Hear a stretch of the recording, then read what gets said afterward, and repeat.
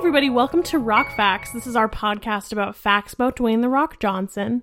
And today we're going to be talking about how, in 2015, a magazine called Muscle and Fitness named Dwayne "The Rock" Johnson as their Man of the Century. I'm extremely emotional about the fact that our limited run Over the Garden Wall recap series is coming to an end, but I'm a little bit happier about the fact that, you came up with a cute little rock fact. And you're going to introduce us, right? Because you're introducing this episode? My favorite thing about this podcast has been the fact that I took a joke that was kind of barely funny and decided to make it span 10 episodes. But in addition to that kind of funny joke that I still find very charming, thank you very much, we recap one of our favorite television programs, Over the Garden Wall, and we're on episode 10, and you're going to introduce us now, right? Oh, yeah, I'm Allison Truch, and this is my co-host, Brian Hamilton. I'm Brian Hamilton, that's me, your co-host. We're doing episode 10, which is simply titled The Unknown, which is where we've been spending all of our time here in Over the Garden Wall land.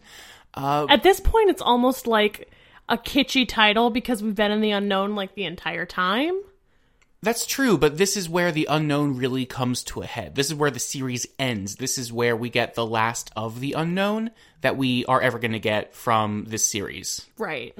So it's appropriate to me that they took the central theme of the show and made it the focus for this episode. What do you say we start a recap? I would like that. We start off, I think 3 or 4 other episodes start off with Beatrice searching around for Wirt and Greg after they split ways in episode 6. And this time, she finds Greg finally. Yeah, she's flying up and she just barely sees him with a silhouette of the Beast. And what is the Beast doing with Greg? They're having a tea party. So, like Nathan said in episode 8, the Beast has no idea what he's in for with Greg. His eternal optimism is so not the Beast's MO. I think the first time I saw this episode, I saw that this was unfolding, that, the Beast was trying to do these, clever ruses to, get Greg to give up hope. And seeing him solve the riddles and being like, I'll never give up. The first time I watched it made me be like, oh, he's going to be okay because, innocence prevails and, he's got a more optimistic, view of the world. But it kind of looks like it didn't matter, which I'm still trying to unpack, exactly what that means.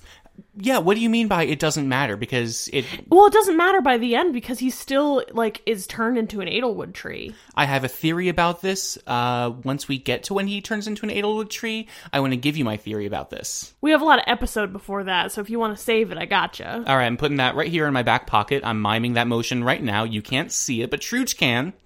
He's not doing it. I'm not doing it. It doesn't matter. He asks Greg for a golden comb, which is a golden comb of honey, because it's honeycomb. And what was it, silver spool? A silver spool, and he's like, it's just a spider web on a stick. And he does the things the Beast asks him. And I know that it doesn't really make a difference whether or not he actually does those things, but the fact that he's putting that kind of mental energy into... He's tricking him to thinking he can get home, and he can't at this point. Yeah, it's weird to me because you would think that sort of test was designed to have Greg give up hope, but it doesn't seem that he does that the entire time. It's almost like a saw trap where it doesn't matter whether or not you actually complete it. You're going to die either way, but it's just going to be a fun story element for him to be put through these kind of silly tasks. And yes, I've seen 3 Saw movies in the past week because it's Halloween and I want to be spooky. If you're wondering, Brian and I have been together for over 3 years, and every single day of our beautiful love that I cherish, every day he mentions a Saw movie in one way or another. Okay, that is not true. That's only happened in the past week or so when I was getting in the spooky mood. It's only happened in the past 2 years of our 3-year relationship. Okay, we're moving on from this, and the last challenge is to lower the sun out of the sky and into this china cup. And in the way that people say cellar door is the most beautiful phrase in the English language. In an English sentence. This is one of many English sentences. In the way that people say cellar door is a beautiful sentence, I love hearing China the cup beast. Is great. I love hearing the beast say into this china cup. Well, also, I think, we've already mentioned this once, but it bears repeating that, like, the voice actor for the beast is an opera actor, singer, however you're supposed to put that. So he's like a classically trained actor. And he does such a great job of making the beast so ominous while also being so proper. Yeah, exactly. It's one of my favorite things about the beast. So he does it. He positions it so that when the sun goes down, it'll lower into the china cup, and the beast is like, okay, great. And then Greg kind of goes like, well, that sounds impossible. But then there's that, again, eternal optimism about, I'll never give up. But at this point, as soon as he says it, you can see how frail he looks. Both him and Wirt, as we see in the next shot, they have bags under their eyes. They're cold, they're weak, they're tired, their voices are kind of raspy. They're wearing their Halloween costumes in the middle of a snowstorm. It's not They're good. not well. They are not well at all. And you can imagine the beast, one of the things that the beast is doing is sapping Greg's energy in a bunch of supernatural ways to weaken him and let the tree grow around him the same way that Wirt did in episode 8 when the tree just grew around him. So after this vignette, we see that Beatrice is kind of flown back in the wind, and she hits Wirt. Yeah, they have a nice reunion where their common goal is to find people. All of a sudden, Beatrice says, like, Wirt goes to Beatrice, and he's like, Beatrice, go home. Because, like, they had literally just been with her parents. And she goes, no, not until we find Greg. And they pause on Wirt's face for like a good second, like a real beat. And then Wirt goes, okay. And to me, looking back, I feel like that might have been Wirt being like, listen, I have the scissors, you can go if you want, but accepting her help anyway. Exactly. The reveal at the end that he has the scissors is a nice little way to cap off their relationship. And the way he says, yeah, I was kind of mad at you. And this episode to me is the transition from him being mad at Beatrice to accepting her help and her being a valuable part of the party again. Yeah, it's their reconciliation. We cut to the woodsman who has the music box motif of the main opening theme of the show as he's scouring around looking for Edelwood to burn into his lantern. And this is his arc in this episode is realizing the lantern is fake, or not fake, but it's not his daughter. So seeing the last semblances of him freaking out about Edelwood is a nice way to cap that. Yeah, absolutely. And I think one of the best, like, tie-in moments is that the piece of Edelwood he finds that he tries to grind, like, into oil, are the two pieces that he cracks in the first episode when they're all by the fire, and he goes, and they're like, what do you do? And he's like, I grind the Edelwood for the oil. He takes a stick and he snaps it and he kind of throws it to the side, because at that point he had a ton of Edelwood. But he takes it and he throws it to the side, and that is the piece of Edelwood he finds when he tries to do the final oil. I love that so much. Yeah, this story is so circular. There's so much circular storytelling that happens in this whole thing, and it's just remarkable. There's Chekhov's guns everywhere, where they set something off and then pay them off really, really well by the end. And we're at the end, and it's... Every time I watch this episode, it hits me really hard in the same way that, say, the end of the Adventure Zone hits me really, really hard because it's the end. And narratively, they bring everything back around. And this is one of those little elements where that happens. And I think that, like, I had a little bit of worry because yesterday, Brian and I watched and recorded the 9th episode of the series. So today we watched the 10th episode. And I was a little worried that I wouldn't have as much emotional impact because, like, a whole day had passed. But, like, I still ended up crying at the end of this episode. It's so incredible how that continues to happen, even when it's, like, in a vacuum. Yeah, same. This is the first time I've ever seen individual episodes of Over the Garden Wall, because we always marathon it. And even though we are watching, like, when we watched, I think, episodes 5, 6, and 7 all in one night, that was the first time I'd ever done that. This is the first time I've ever just watched the end of the series. Yeah. It's still so emotionally powerful. Yeah, it totally is. We get a moment of him trying to grind that wood into oil, and as he's doing that, there's a beam that comes off of his mill, or whatever is left of his mill after it was broken in episode 1, and that hopelessness is driving him to not give up, but do something. I think that's another big theme of this episode, is not giving up and standing up to whatever it is. Because as scary as the final confrontation is, it's just standing up to the beast. Yeah, it's totally empowering because Wirt acts in a way that would be totally out of character in the first couple episodes, but he's done so much growing that it's not out of character anymore. And then the woodsman hears Come Wayward Souls as sung by our opera singing friend, the Beast, and that is what draws him out of the mill and into the woods. At this point, it's dark. I don't know what time it was when the episode starts. I don't know how much time has passed, but I'm sure... It was like dusk. It was dusk, but it was so snowy and creepy that it may as well have been, say, morning, or maybe cloudy enough to be noon, but we wouldn't know. It was dusk because when Greg goes to, like, capture the moon in the teacup, the beast goes, but you have to hurry because sunset's coming. Right. Yes. Okay, so it was sunset and it was setting, and that's how we got the sun into the china cup. Yeah. The woodsman goes into the woods to hear the singing, and there is revealed the beast with Greg. He says, "Hello, woodsman. I have a gift for you. A new Edelwood tree." And this is the reveal that Edelwood trees are lost souls. Yeah, it's very upsetting. I forget, is this confirmed any earlier in the episode? We've talked about, I think in episode 4, when one of the songs in the tavern was, he'll turn you into a tree for his lantern to burn, and then Wirt thinks, that tree has a face in it. That's weird. Is this the first explicit mention? This is the first time where we actually know that happens. I feel like earlier in the series, we might think it's more of a magical realism sort of scenario. We haven't seen it happen actually. This is the first time we're seeing how the sausage is made, which is the beast turns lost souls into a tree, and we can see the transition of Greg from, frail little boy to leaves and twigs and everything growing around him. And then the woodsman's having a dilemma. And then, is that when Wirt and Beatrice stumble upon them? Yes, there's a little bit of dialogue there where the beast bullies the woodsman into, like, oh, you don't care anymore, do you? Don't you want this to, don't you want fuel for your lantern? Do you not care about your daughter's soul? And it becomes apparent that the woodsman's like, I'm just not going to do this. It becomes really apparent that he has reached the end of what he's capable and willing to do. Do not speak of my daughter. She would not have wished this, because the beast is taunting him with the thought of saving his daughter. And when he realizes how extreme this is to, grind these children's souls, he decides not to and starts peeling off the twigs and leaves and sticks. Yeah, and that's when Wirt and Beatrice come along.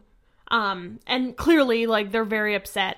And I think the beast takes that opportune moment to realize that Wirt is so upset to be like, perhaps we can make a deal.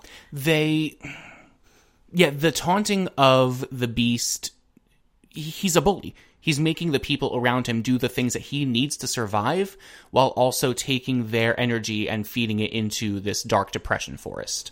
One of the things I want to bring up in this scene is the music, which you and I realized a few weeks ago when we were listening to the soundtrack for the first time. There's a song on the soundtrack. I'll put a link to it in the show notes because it is hauntingly beautiful once you realize what it is. Potatoes et molassus. You can hear in the background of this scene a very somber child singing a song, and I always assumed it was Greg when I heard it, but I didn't realize it actually truly was until we realized what the lyrics were. It is a bummer Latin version of Potatoes and Molasses. It's slow, it's in Latin, and there's some sort of death of innocence, because the lyrics are very silly. Potatoes and molasses, if you can't see them, put on your glasses, things like that make this version of the song so much more depressing when you realize it is a loss of innocence, giving up and giving into depression and the beast and the forest to be turned into someone else's fuel. Right. I love it. And it also ends with, on the soundtrack, I don't know if you hear this in the show. No, you do, because I was listening to it as we were watching episode 10 just now. We end that song with a reprise of the last verse of Come Wayward Souls, which is also sung by Greg. And the lyrics are, I'm going to pull them up now. Grow, tiny seed, you are called to the trees. Rise till your leaves fill the sky, until your sighs fill the air and the night. Lift your mighty limbs and give praise to the fire, is what Greg sings at the end of Come Wayward Souls, and again at the end of Potatoes and Et Molassus. I think that actually, I don't think it cuts in the show. I think that it does happen in the show. It does happen, and dear God, is that emotional. But among all of this, I just want to point out, it's like they're like ripping all the stuff off of him, and he's coughing up leaves, and Beatrice goes, oh God, the leaves are growing inside of him. And he goes, nah, I was just eating leaves. He's still Greg. Even when he's a shell of a human, he's still Greg. When Beatrice and Wirt find him, he says, I did it, Wirt, I beat the beast. But in doing that, he sacrificed himself for his brother. And that's part of, earlier he says, just gotta wait, just gotta wait. My theory is that he was saying, just gotta wait for Wirt, because he's totally gonna show up. Right. Oh, God. Their relationship and the way that they reconcile a little bit later in the episode is so much more impactful because we just saw episode 9 and their regular home life. Yeah, for sure. And so that's when the Beast kind of takes this moment to ask Wirt if he wants to take the lantern, because it's very clear that the woodsman won't do it anymore now that he knows what the Edelwood is. And Wirt, for a split second, is going over, and Beatrice is kind of like, no, Wirt. And Wirt's walking over, and then he goes to put the lantern down, and there's a bell, and he goes, wait, no, that's dumb. I'm not going to wander the woods for the rest of my life. Right. It's so great. And then he goes, it's almost like your soul is caught in the lantern. And at that point, all of the light around them is sucked up into the lantern. There is no more light outside of the lantern. The Beast does this shiver motion. And also his eyes have the eyes of the dog, and it becomes a lot more creepy.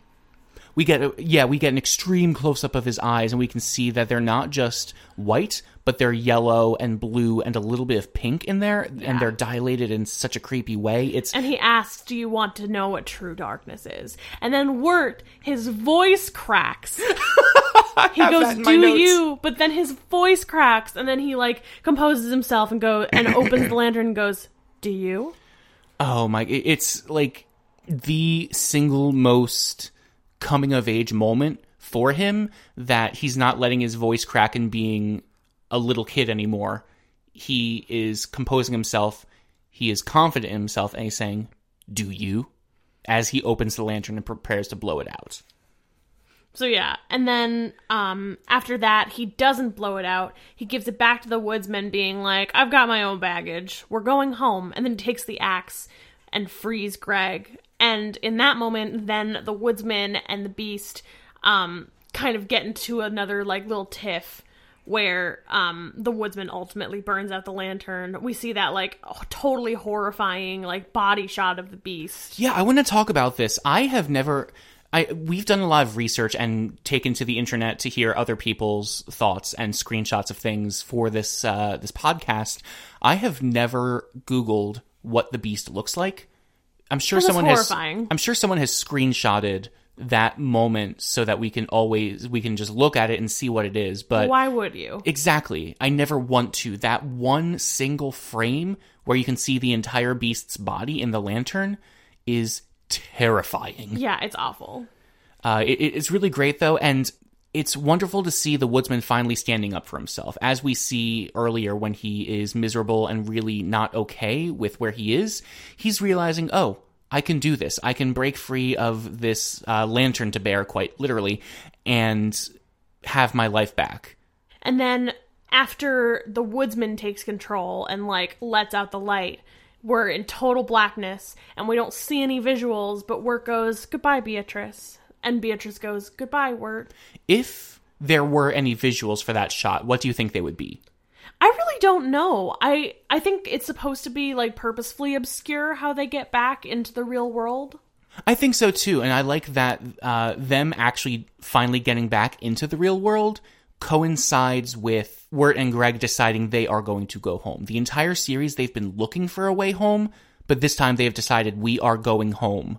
And that's how they get home. It's the click your heels together 3 times of Over the Garden Wall, where they could have just gotten home anytime by not giving in to the beast or being scared of the beast at all.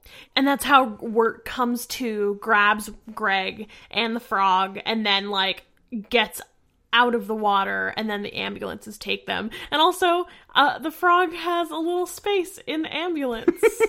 The frog has a nice little cozy little blanket, and it's so incredibly sweet. I love that they took the time and energy and effort to give the frog something to do after they leave the unknown. And in the unknown, we learn that this frog can sing and can sign a record contract and do a whole bunch of other things. But here in the real world, he's just a frog, and he's still a valuable member of their group, and I love that. And then they wake up in the hospital, and Greg is, like, dancing around. It's the first costume change of the entire series. And Wirt has George Washington, and calls him Jason Funderburger. And then he says, "It's our frog." And Jason Funderburger goes, "Our frog?" No, our frog. There's a moment, this is something we didn't talk about while we were in the unknown, but the very last thing that Greg says before going under as the as an Edelwood tree, he says, "Jason Funderburger, what a perfect name for a frog," and then goes down. And then here he is, Jason Funderburger the frog and Jason Funderburger the person, finally meeting for the first time. And it's a really funny moment where the real human Jason is trying to assert himself in the situation. "Oh, that's me. No, it's our frog, Jason." And also, in that scene, you can see that he's holding the hand of the girl that's dressed as the bird for Halloween. The one where, in the graveyard, he goes to Sarah and tries to hold her hands, and she's like, "Can you let go of my hands now?" And then there's another girl who goes, "You can hold my hand, Funderburger, I don't care." And he's holding her hand in the hospital. I guess their relationship developed in that however long they were in the water. Or right. Running away from the police. And also Sarah's there, and she, like, hands Wirt the tape, and it's kind of like, "Hey, so I don't have a tape player." It was so about this, and Wirt's assumption is that she listened and his life is over now. And he goes, "Oh, well, yeah, sorry, I don't have a tape player," which, as you learned last episode, listeners, neither do we. Me and Alison Truge do not own a tape player. I think that this actually makes more of a case for this being set in the 2000s, because I feel like, I don't know, there's enough timelessness that happens in the 9th episode to make me think that it is possible that this happens in the 2000s, because, like, you wouldn't have a tape player during that time. I don't know how realistic it would be if it was like the 80s and you didn't have a tape player. I guess so. I don't quite understand when tape players became an enthusiast thing where you have to get a $50 cassette to nobody having them anymore and it's hard to find one like we are now. Somewhere in there is the heyday of cassette tapes, and this is probably not that in that case, or she broke it, or something like that, or they lost theirs, I don't know. But yeah, that makes sense to me that if she didn't have a record player, it gives a nice excuse for them to hang out, which is her actual point. So can we listen together? And then he says, "Well, maybe we can listen to some other tapes first and work our way up to this one." Which is making future plans and committing to the fact that they're going to be together for a little while, or at least listen to a bunch of tapes together for a little while. And then the line, Brian. And so the story is complete and everybody is satisfied with the ending and so on and so forth. It's so... This was what stood out to me about the show the first time I saw it, was, they're kind of shutting down the idea of fan theories and any expanded universes because of this. But that's not true. There are definitely other fan theories and definitely extra things to think about. And I like the idea that they went into this thinking, "Oh yeah, everyone's fine with the ending. Yeah, so what? I don't care." Yeah, I think that it caps everything off nicely, and also, like, is maybe a little cheeky, is a little self-aware that, like, there's a lot of strings that need to be tied up, and so in the rest of the episode, we're left with a bunch of vignettes, the same way that we were opening with vignettes, that show what happened to everyone. This is my theory that I was talking to you about in the very first part of this episode, was if none of that actually mattered, and Wirt and Greg were able to leave the unknown at any time, and they were able to get home and stay safe and get together with Sarah, then what's the point of the narrator saying, and everyone's fine, and this is the end of the story, and everyone's satisfied, and so on and so forth. But then the narrator goes, but over the garden wall, and we see vignettes of every other character that we've seen so far in an echoing of the very opening of the series. Also, before we talk about the vignettes, I want to say that when we're in the hospital, Greg is dancing around with the frog, and we can see the bell still in the frog's belly. Oh, yeah, that's right. I keep forgetting about that. Which lends to the fact that, like, it either definitely actually happened, or I read this theory on Over the Garden Wall's wiki page, which, by the way, we've been referencing, like, this whole time.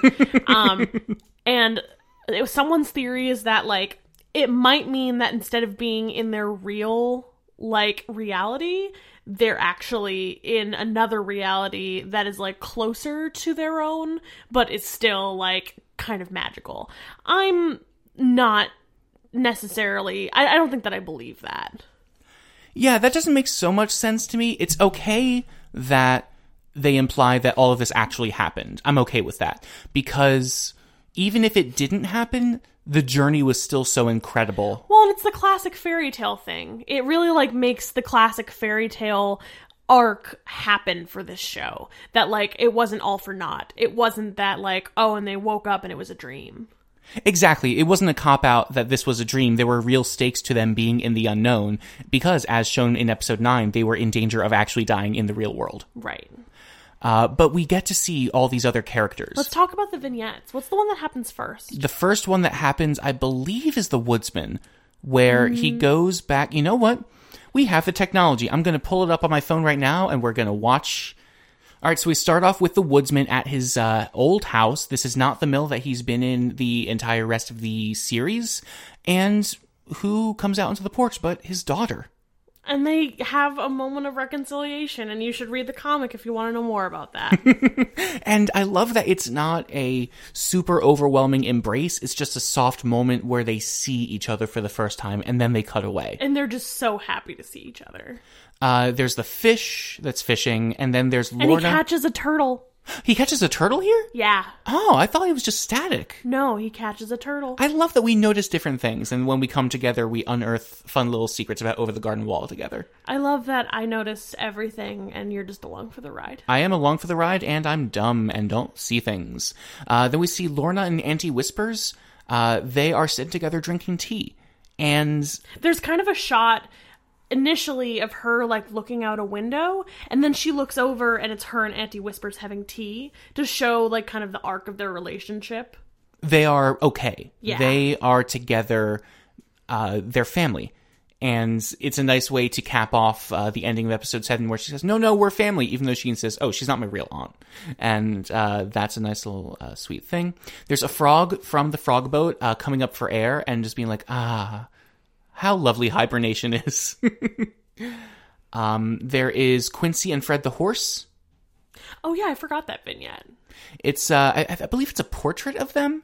It's like a new portrait. Oh, and Marguerite is looking at it. Yes, mirroring Endicott's vignette from the very beginning where he's looking at a painting and a ghost, quote-unquote ghost, whooshes behind him. So it's a nice little reversal. And then we see, this is something we've never brought up. In the opening vignette is a series of little toys, including the Highwayman, and now, in this version of the toy shelf, is Wirt and Greg. And the toy maker at the pub made them for them. I think, I need to go back and watch episode 4 again so I can see, but I think he was making their figures while they were there. Yeah, he totally was. Miss Langtree, Jimmy Brown, and some of the animal students are at the circus from the beginning. Which is very cute. It's very, very cute. And he got a job at the circus, and he got stuck in the dang suit. I love that. So we're just going through and reading off a list of things and characters that happen at the end of the series, but look at us. They're things that are creating these emotional responses in us about these characters that we've seen for maybe 10 minutes at a time. Well, it's letting us know that everyone is okay, and that we don't need to worry about anyone. We don't need to worry about anyone, and they are okay. It's so wonderful. We've also got Enoch from Hard Times with the Huskin' Bee. Where all of a sudden what pops out of the top is a little black cat. Little black cat. I love it. It's just hanging out and being friendly and being part of the fall celebration. And then all of a sudden we're with Beatrice and her family while her mom tells her to eat dirt. There's a moment in episode 9 after Wirt wakes up from being rescued by Beatrice where Beatrice's mom in bird form says, "Eat some dirt." And it's a nice little callback to that where I guess the family joke now is eat your dirt because they're being turned into bluebirds. And I love the look that Beatrice gives when she eats food. She's like, "Oh, fine." And then gives a little smile. And this whole time is a reprise of the very beginning song, How the Gentle Wind Beckons Through the Leaves as Autumn Colors Fall, as sung by Jason Funderburgher, the frog. And it ends right there with the frog looking into the camera. There is one more vignette. But it's at the very end. Okay. It's after. I'm not forgetting this. The frog sings directly into the camera, "The loveliest lies of all." The camera spins away from... Or is it the camera or the piano that spins? The piano spins. I always figured it was the camera for some reason. Piano spins. So the piano spins away, and as the last chords of the song are played, Greg returns the rock to Old Lady Daniel's house. And it's just really sweet. It's so sweet. I want to talk more about this closing song. Mm-hmm. Because the lyrics to this song, let's talk about it again. How the gentle wind beckons through the leaves as autumn colors fall. And then, dancing in a swirl of golden memories, the loveliest lies of all, the loveliest lies of all. And that, I think, also speaks to the fact that, like, we're left wondering if all of this really happened. And it kind of leaves us on this note that, like, well, maybe it didn't, but, like, wasn't it such a great ride? They're the loveliest lies. It doesn't even matter if they are lies. They're still lovely. Right.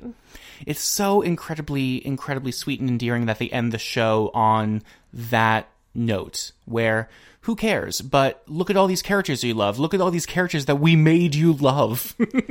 Look at this boy that you love now because you showed it to him when you first started dating. That's very, very true. I feel like this is one of the bedrocks of our relationship is watching this show together. And this is why we wanted to finally do this, like, proper podcast about it. Yeah, we did one episode that was maybe an hour and a half long 2 or 3 years ago, but we wanted to commit an episode to each episode. And here we are on the Incomparable Network, recapping Over the Garden Wall, and we're at the end. This is surprisingly bittersweet. We're going to go back to doing our regular podcast, Most Important Meal, immediately after this, but it's still so weird to think that this is the end. Well, we hope everyone enjoyed this. We had such a fun time creating this, like, little mini-series within TV. Again, if you want to, like, reach out, our Twitters are at Allison Truge and @ Brian Hamilton. And we have our own show called Most Important Meal. You can find us on Twitter at MIM Podcast. Also, people post their breakfast. It's a breakfast podcast where we talk about how much we like each other. And breakfasts. A massive, massive, massive thank you to Jason Snell and The Incomparable for letting us hang out and post episodes onto the TV feed. You can find a whole bunch of other stuff there, including my recaps of Game of Thrones. People are doing The Good Place and Arrow and The Defenders. And relatively soon, Allison Truge, you, me, Micah Sargent, and Joe Steele, and probably Yasmin, are coming back together for episode... season 2 of Stranger Things recap. So you can find all of that on theincomparable.com, right next to where you found this podcast. Like and subscribe. Thank you so, so much for listening, and we'll see you next time. I can't say that anymore, can I?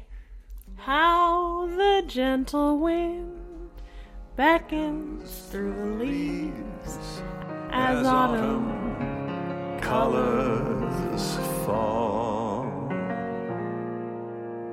dancing in a swirl of golden memories, the loveliest lies of all.